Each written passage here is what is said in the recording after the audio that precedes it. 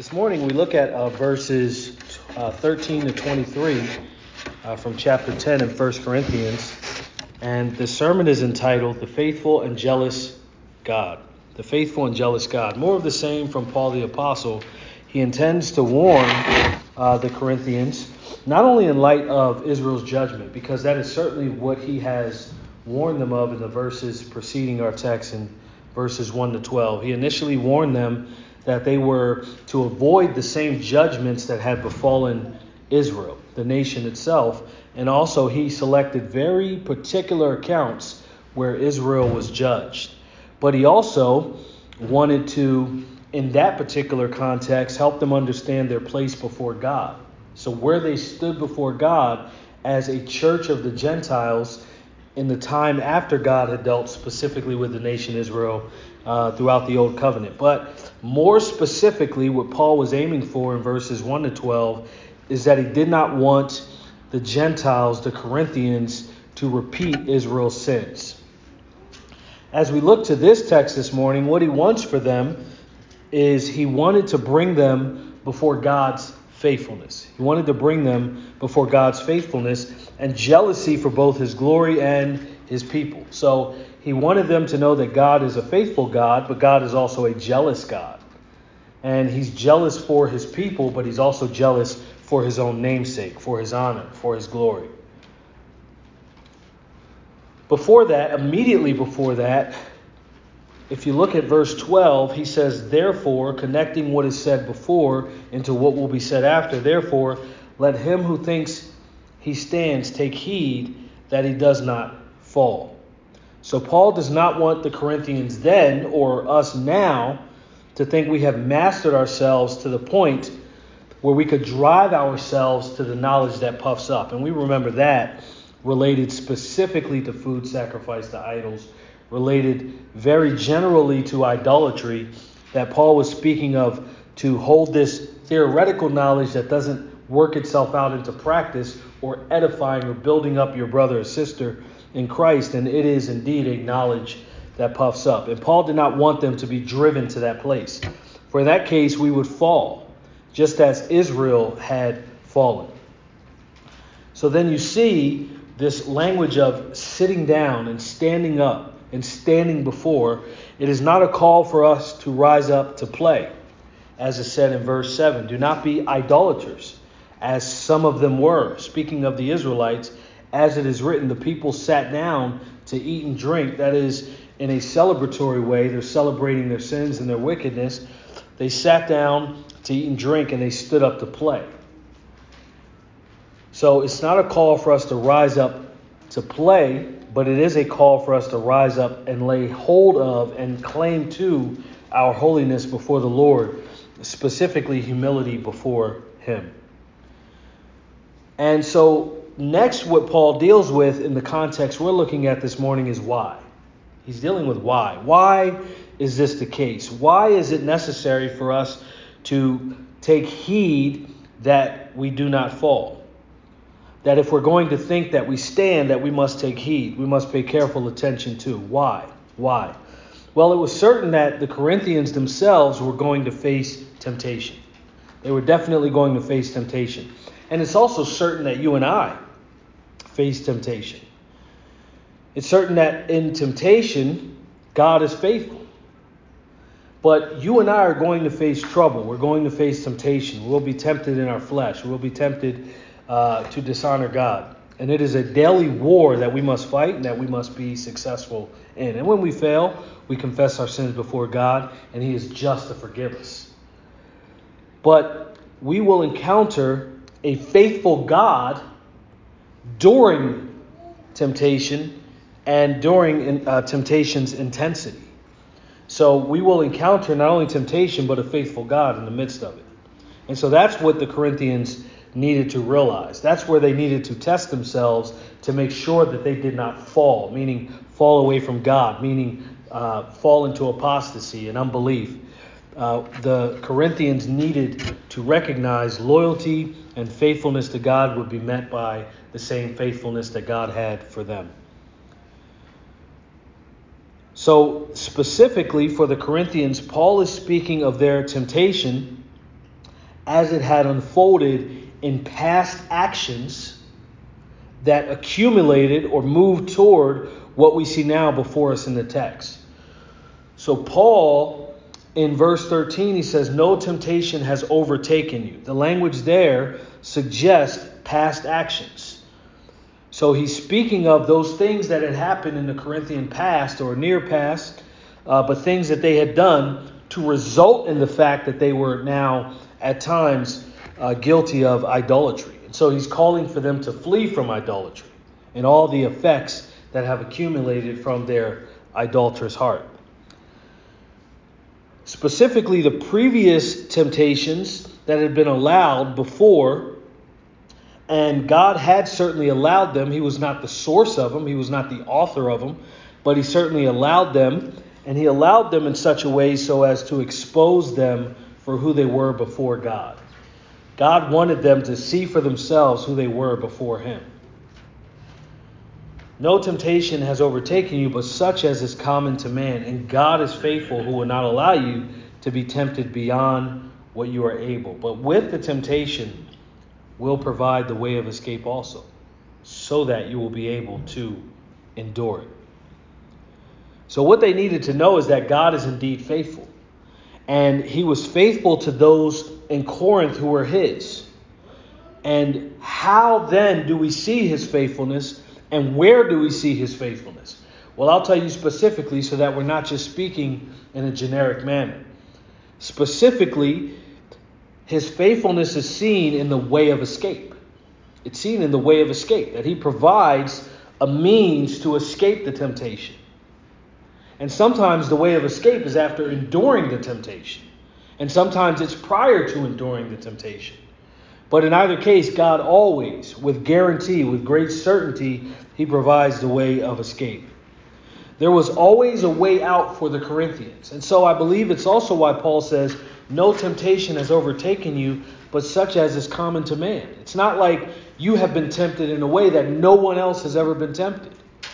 So it's not only that the temptation is common. He doesn't say the temptation being common that it's easy, or that the temptation being common is that in some sense there's no difficulty involved in warring against it. He's not saying that. What he's saying is that the temptation is something that every person will endure who names the name of Christ. Unbelievers don't endure temptations because they are unbelievers. They succumb to temptation. They live in the world of not only being those who are successfully tempted, but they successfully go about tempting others. We saw that when we looked at Romans. Romans 2, in fact, was the chapter that speaks to that very intentionally. But in this case, it's dealing with those who are his church, his people there in Corinth. There was always a way out. The means was there for them to not simply wallow in succumbing to the temptations. So it wasn't simply that they go, they encounter the temptation, and then they end up falling into sin. But rather, they were to escape and flee from the temptation. Now, that's not always going to be the case, but there is always the way of escape. One does not succumb to temptation without the way of escape being provided and very much visible. So God's not playing a game with people. He's not tricking people. He's not causing people to sin. He's allowing for temptations to expose certain things about themselves. And he's also allowing the enemy at times to do what he does so that God can prove more powerful over him. He's also allowing you to see your growth in Christ. Temptations come for that reason. But in no way, do not misunderstand what I'm saying, in no way is God ever responsible for the temptation that leads to sin. It's either of the flesh or some outside circumstance, or it's of the adversary, Satan, or his kingdom of darkness. And so we will work through what that looks like in the Corinthians, but I want to be very clear in this area of temptation. God, the Bible says, tempts no man to sin. So we have to hold on to that and lay claim to that.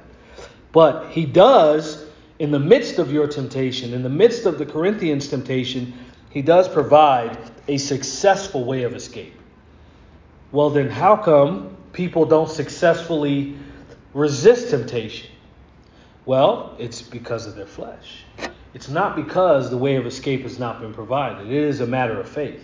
It is a matter of faith. I don't say that as standing above anybody in this, but I'm saying it because it is certainly true as we endure and go through temptation. Sometimes it's possible to resist it. Sometimes we succumb to it, but God always provides the way out of it. Sometimes the way out of it is to confess your sins before him and have faith that he is just to forgive you, and then turn away from the sin. So we see here, as you see, however, when we truly examine God's faithfulness, I want you to understand something very specific about it, because I've said it here. That there is a distinction that is made that Paul says, and I believe that he is a man, or was a man of distinction. In verse 14, he says, therefore, it's a connecting action. My beloved, he's still talking to them as believers in Christ. Flee from idolatry. Now, one thing we know about God's faithfulness, and I want you to hold on to this, and I want you to be encouraged by it this morning. One is what I already said, that he is not the source for the temptation. Because if God were the source of temptation, then we would have to question his faithfulness in the midst of it.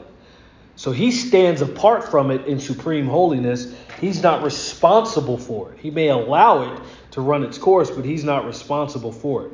That's the first thing we must know about God's faithfulness. The second is, as I've said, we find it in James chapter 1, verse 13, that God tempts no one with evil. So we can trust that whatever it is we endure, and we can trust, as we look at what the Corinthians had to endure, that there was never a time in which God was in a faithless practice toward them, or he was faithless toward them specifically. He was always faithful. He was faithful by sending them the Apostle Paul to tell them these things. He was faithful because he did not allow them to be tempted beyond what they were able to endure. Now, that's not the same as what people say, God will not give you more than you can handle. Because there's an endurance aspect in it. You will find out that as God gives you grace, and as God gives you mercy, and as God allows temptations, that he will also give you the strength to endure. That he will give you the means of escape. It's seen in his faithfulness. And that is how I believe in this encounter his faithfulness is seen. But I believe that there was a refining aspect that God was allowing in the hearts and minds of the Corinthians there at their church. And I believe that he does so in the same way for believers. It's that he certainly allows temptation, because Paul is very clear about that. But we have to also be clear about the purpose. It is to expose and to refine the believer. So he allows the temptation to expose and to refine the believer. There's things that we need to learn about ourselves as we're being sanctified. But there's also things that need to be strengthened, and things that need to be in the refining process, things that need to be burned off of us, so to speak, so that we can shine forth like gold. So it was no different for the Corinthians. It was no different for them. Notice it does not say that God will always prevent a temptation, that he'll prevent a temptation.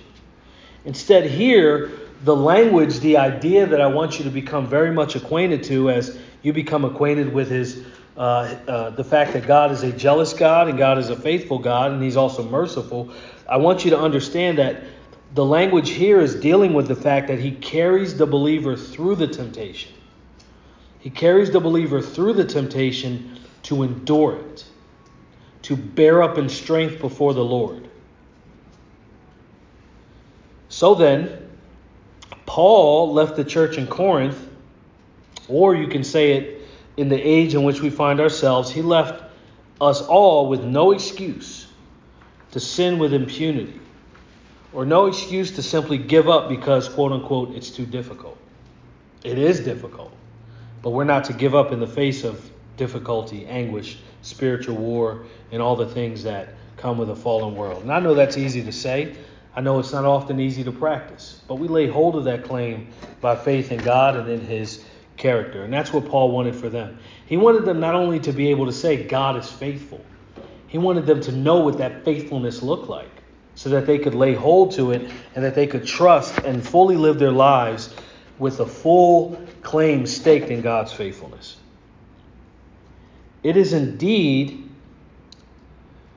that he holds us fast and we are fixed to him. But it is God who does that. And he does it always, and he certainly does it in temptation. So then after all that is said, what Paul can then do is tell them that they need to run. Tell them that they have a part to play in their own sanctification. It's not simply, there's a temptation, God will see me through.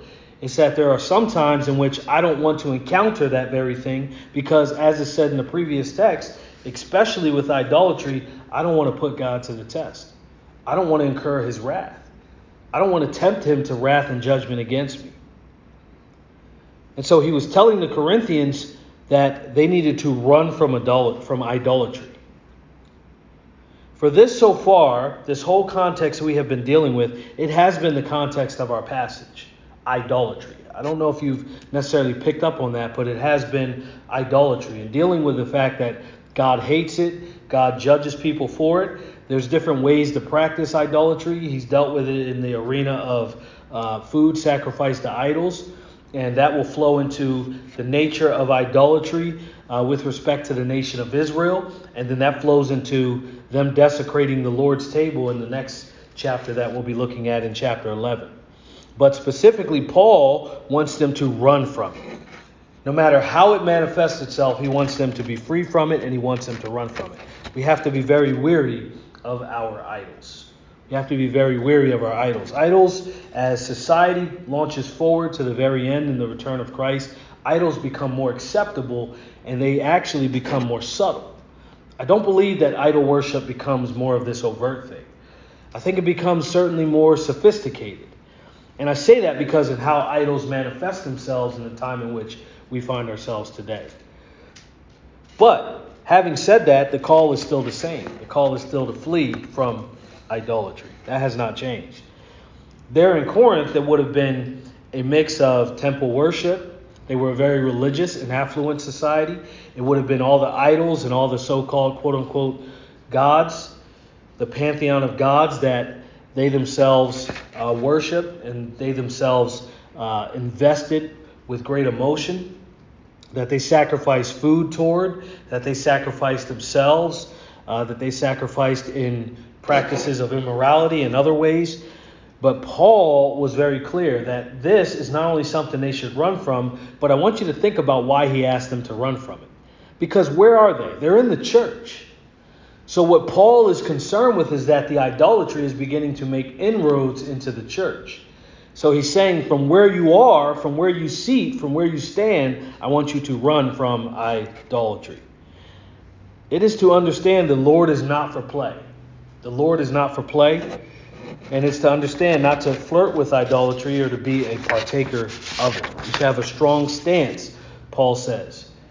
So much so that you run from it. You don't sit there and have a Q&A about it. You don't sit there and figure out, how could I engage in syncretism, that is the blending of the Christian faith or the one true God with other gods and other faiths. You don't do that. You run from it. You run from it. So Paul appealed to them in wisdom. Look at verse 15. I speak as to wise men. For now I'm believing you to be wise. Now what they'll do what he says, or what they do with what he says, determines if they're fools or if they're wise. Because he says that in the next part of verse 15. You judge what I say. In wisdom, if you are truly wise, when I say what I'm saying, you will then judge rightly and practice accordingly. And so that's what he's appealing to. He's appealing to them in wisdom.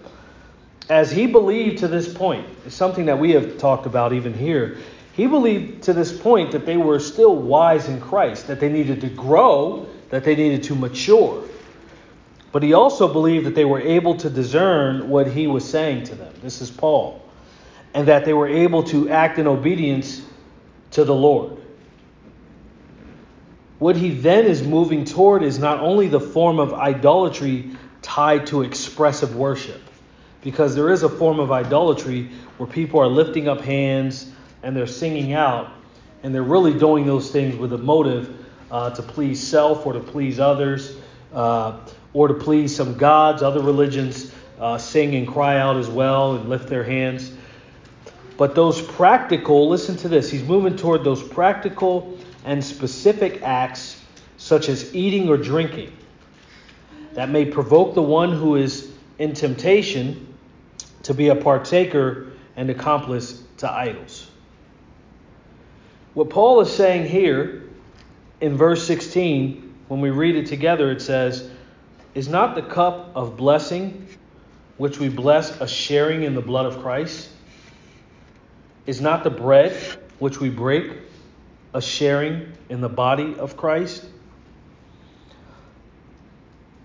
Essentially, what he's moving toward is the danger is not inherently the idol.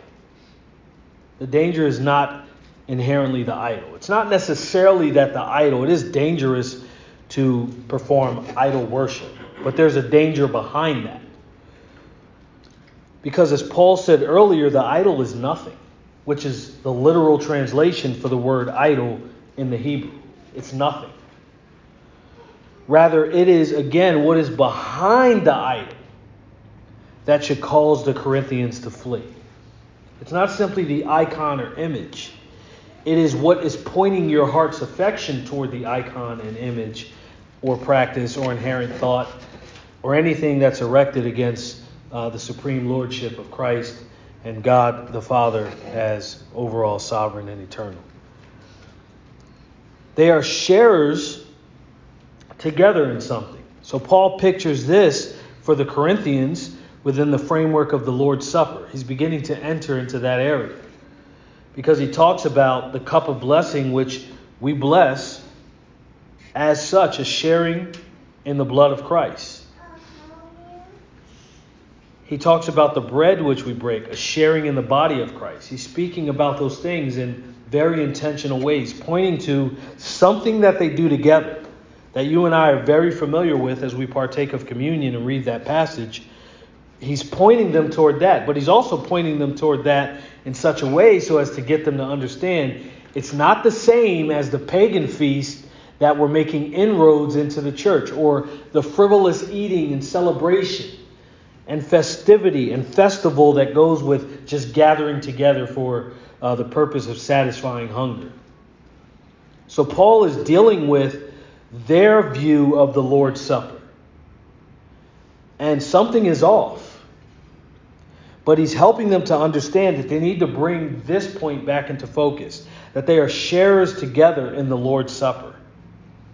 Verse 17, "Since there is one bread, we who are many are one body, for we all partake of the one bread." So they are eating and drinking the elements together. They are eating and drinking the elements together. And I believe that is certainly what then applies. That is certainly the case as we partake faithfully of the Lord's Supper and other brothers and sisters partake faithfully of the Lord's Supper. That although they are absent from us, we do so all together, commemorating the same purpose, having the same unity in doing it, awaiting the same return of the Lord Jesus Christ to install his visible kingdom so that we may reign with him. And so they are doing this together, while yet also sharing with the Lord himself. So they are sharing with the Lord himself. How is that the case? And why is that the case? He is the unseen hand guiding the memoriam of his person and his impending return. He is the unseen hand. Now, certainly you can make the case that we see his hand moving, but to our natural eye, it is unseen. But he guides our hearts, and he guides our minds, and he guides our fellowship, and he guides specifically the sacrament of the Lord's Supper as it is practiced in the life of his church. He is guiding the memoriam of his person. He is behind the elements. He's not within the elements, but he is the hand behind the elements as we partake together. And we also do so with respect to his impending return.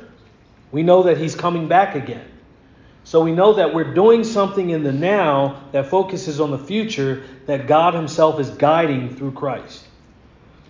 We do not, as we see later in the next chapter, worship the elements of his table. We don't work because that would be idolatry.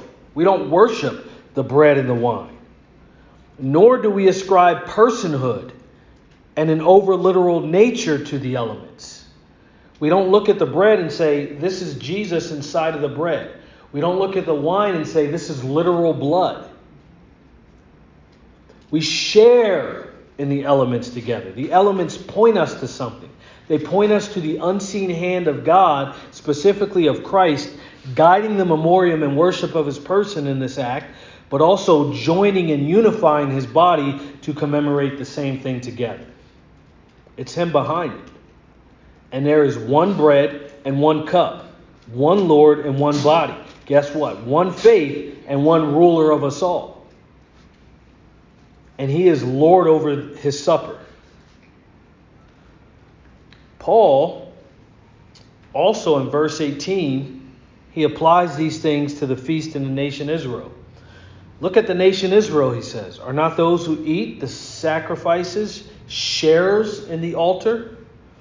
Paul appealed to feast in the nation as they should have been practiced and recognized, because they weren't always practiced and recognized the same way. Those who eat that which points to the altar in reverence are also sharers with what the altar means.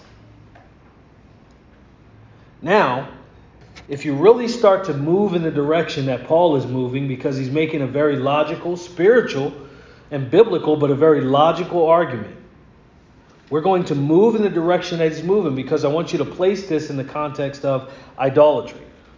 In verse 19, it says, what do I mean then? In other words, why am I getting into all this? What do I mean then? That a thing sacrificed to idols is anything? Or that an idol is anything? Am I trying to instill fear in you? Am I trying to make it so that when you walk past idols, you cover your eyes or you close your ears? Am I saying that they don't exist and we can simply partake of idols because they don't really exist after all? No. He poses this question to bridge their thinking and to bridge our thinking as to why it is so dangerous to feast in the name of idols, or to feast carelessly with regard to idol worship. In the same way that Jesus is the unseen hand behind the supper and the unseen power, calling memoriam to himself, well then what can be said about the pagan feast? That the unseen hand behind them is Satan and his demons, calling a memoriam to their selves, calling a sacrifice and worship of them. And as I've said before, you see Paul reveals it. He speaks this way. He speaks as to why it's dangerous to feast in the name of idols. It's not the idols. It's the unseen hand behind the idols. It's the unseen worship that one is called to in the practice of idolatry. It is to feast carelessly with regard to this idol worship if those in the church just feast and say, well, the idols don't exist, so it doesn't matter. Paul reveals this by the Holy Spirit explicitly. It's not merely a sacrifice in the pagan sense to an icon or image, or some manner of thinking meant to invoke something outside of Christ. It's not simply that. That is the effect of it. That is the effect of idolatry, especially in feasting. Rather, the pagan feasts, these Gentile sacrifices, are sacrificed to the demons who have erected the idols. You understand that? They are sacrifices to the demons, the unseen hand, so to speak, behind the idols who have erected them. There were many in this society that would claim the sacrifices were to the gods, but that's just not true. Paul says this isn't so. Rather, these sacrifices are sacrifices to demons. And what Paul wanted them to do is he wanted them to avoid or refrain from joining blasphemous and destructive sins of demons and demonic worship. Because once you invite them in, they're in. We see that during the time of Christ. How did all these demons get in to Israel? Well, they were invited. They were welcomed through the idolatrous heart. He says no. The answer to the question that a thing sacrificed to idols is anything, or that an idol is anything. No. But I say that the things which the Gentiles sacrifice, they sacrifice to demons and not to God. It's not demons and God. It's to demons and not to God. You see Paul put this into practice in Acts 17. I won't have you go there, but think about his time on Mars Hill. He's tearing down idols, but it's not simply the visible structures. He's tearing down the demonic hand behind the idols that erected the idols in the first place.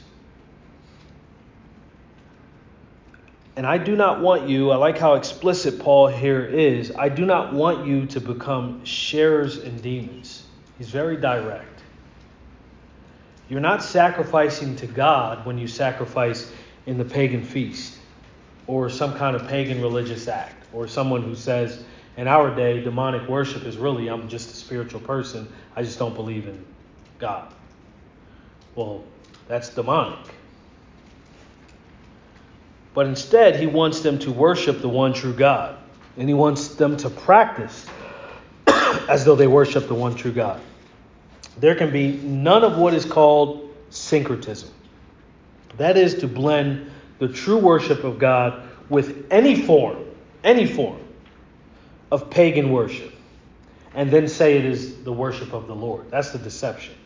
Syncretism blends them together. It blends paganism and the true worship of God.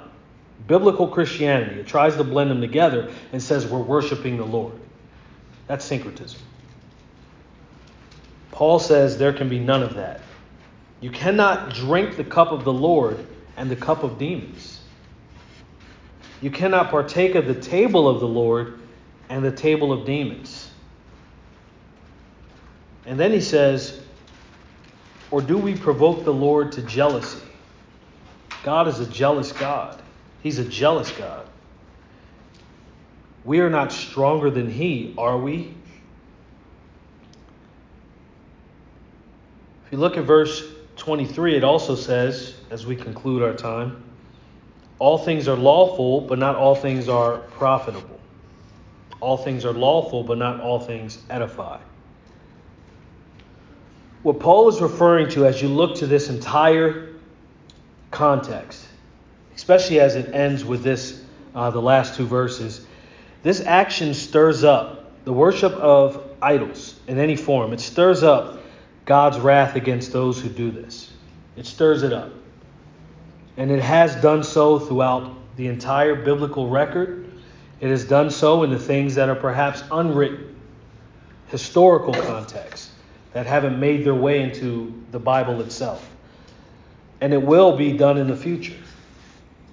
That God will destroy idolaters. But this stirs up also God's omnipotence. That is his all-powerful nature. Omnipotence means all-powerful nature. To crush his enemies.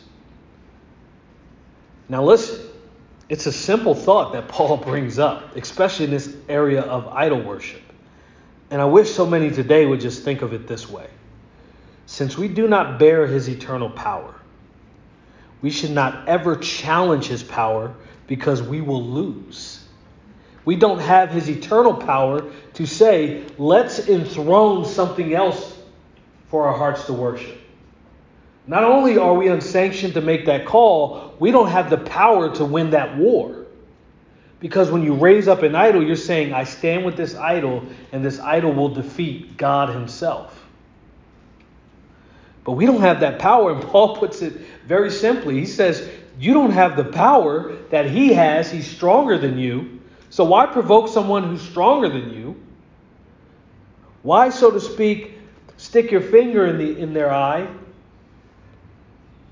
Because you'll lose. You'll be crushed. It's a loser's bet and a loser's battle. So this is what Paul is saying essentially. I want you to understand it. We are not as strong as he is, the one true God. We're not as strong as he is. For he is our strength. If you want to be strong, you have to be in him. So to move yourself away from him or to detach yourself from him and worship other things, you have no strength. So it is better then for the Corinthians and for us not to tempt him to pour out his wrath, because he has eternal wrath, an endless supply of wrath. Equally so, he has an endless supply of mercy. So it would be better for us to join him in his cause related to his mercy, rather than fight against him and provoke his eternal wrath. That is truly the call of the gospel itself. And I believe that Paul is dealing with it as the Corinthians keep dancing on the rim of destruction. And he's saying, you're not strong enough to sin against him this way. Guess what? Nobody is. Idolatry is a sure area where this provoking is to take place. And Paul is warning them, please do not provoke God to act. And he gives them even the history of the nation Israel. Here are all the times, or some of the times, that God was provoked. And God responded this way and crushed all rebels. Well, now we stand right before the time in which Christ himself returns. And so it would be very wise for the world at large, for those who are practicing false religion and paganism of all stripes, to not provoke Christ to pour out his wrath upon those who are his enemies. It is better to be his friend. It is better to be his joint heir. Essentially, this is a call for the Corinthians to surrender. To surrender. They have to surrender because it will get worse if they do not. So then the Corinthians are called to take heed. I believe this goes back to what he said before in verse 12. Therefore, let him who thinks he stands take heed that he does not fall. They are called to be mindful and sober, just as we are, that we would only worship him in spirit and in truth. Let's pray.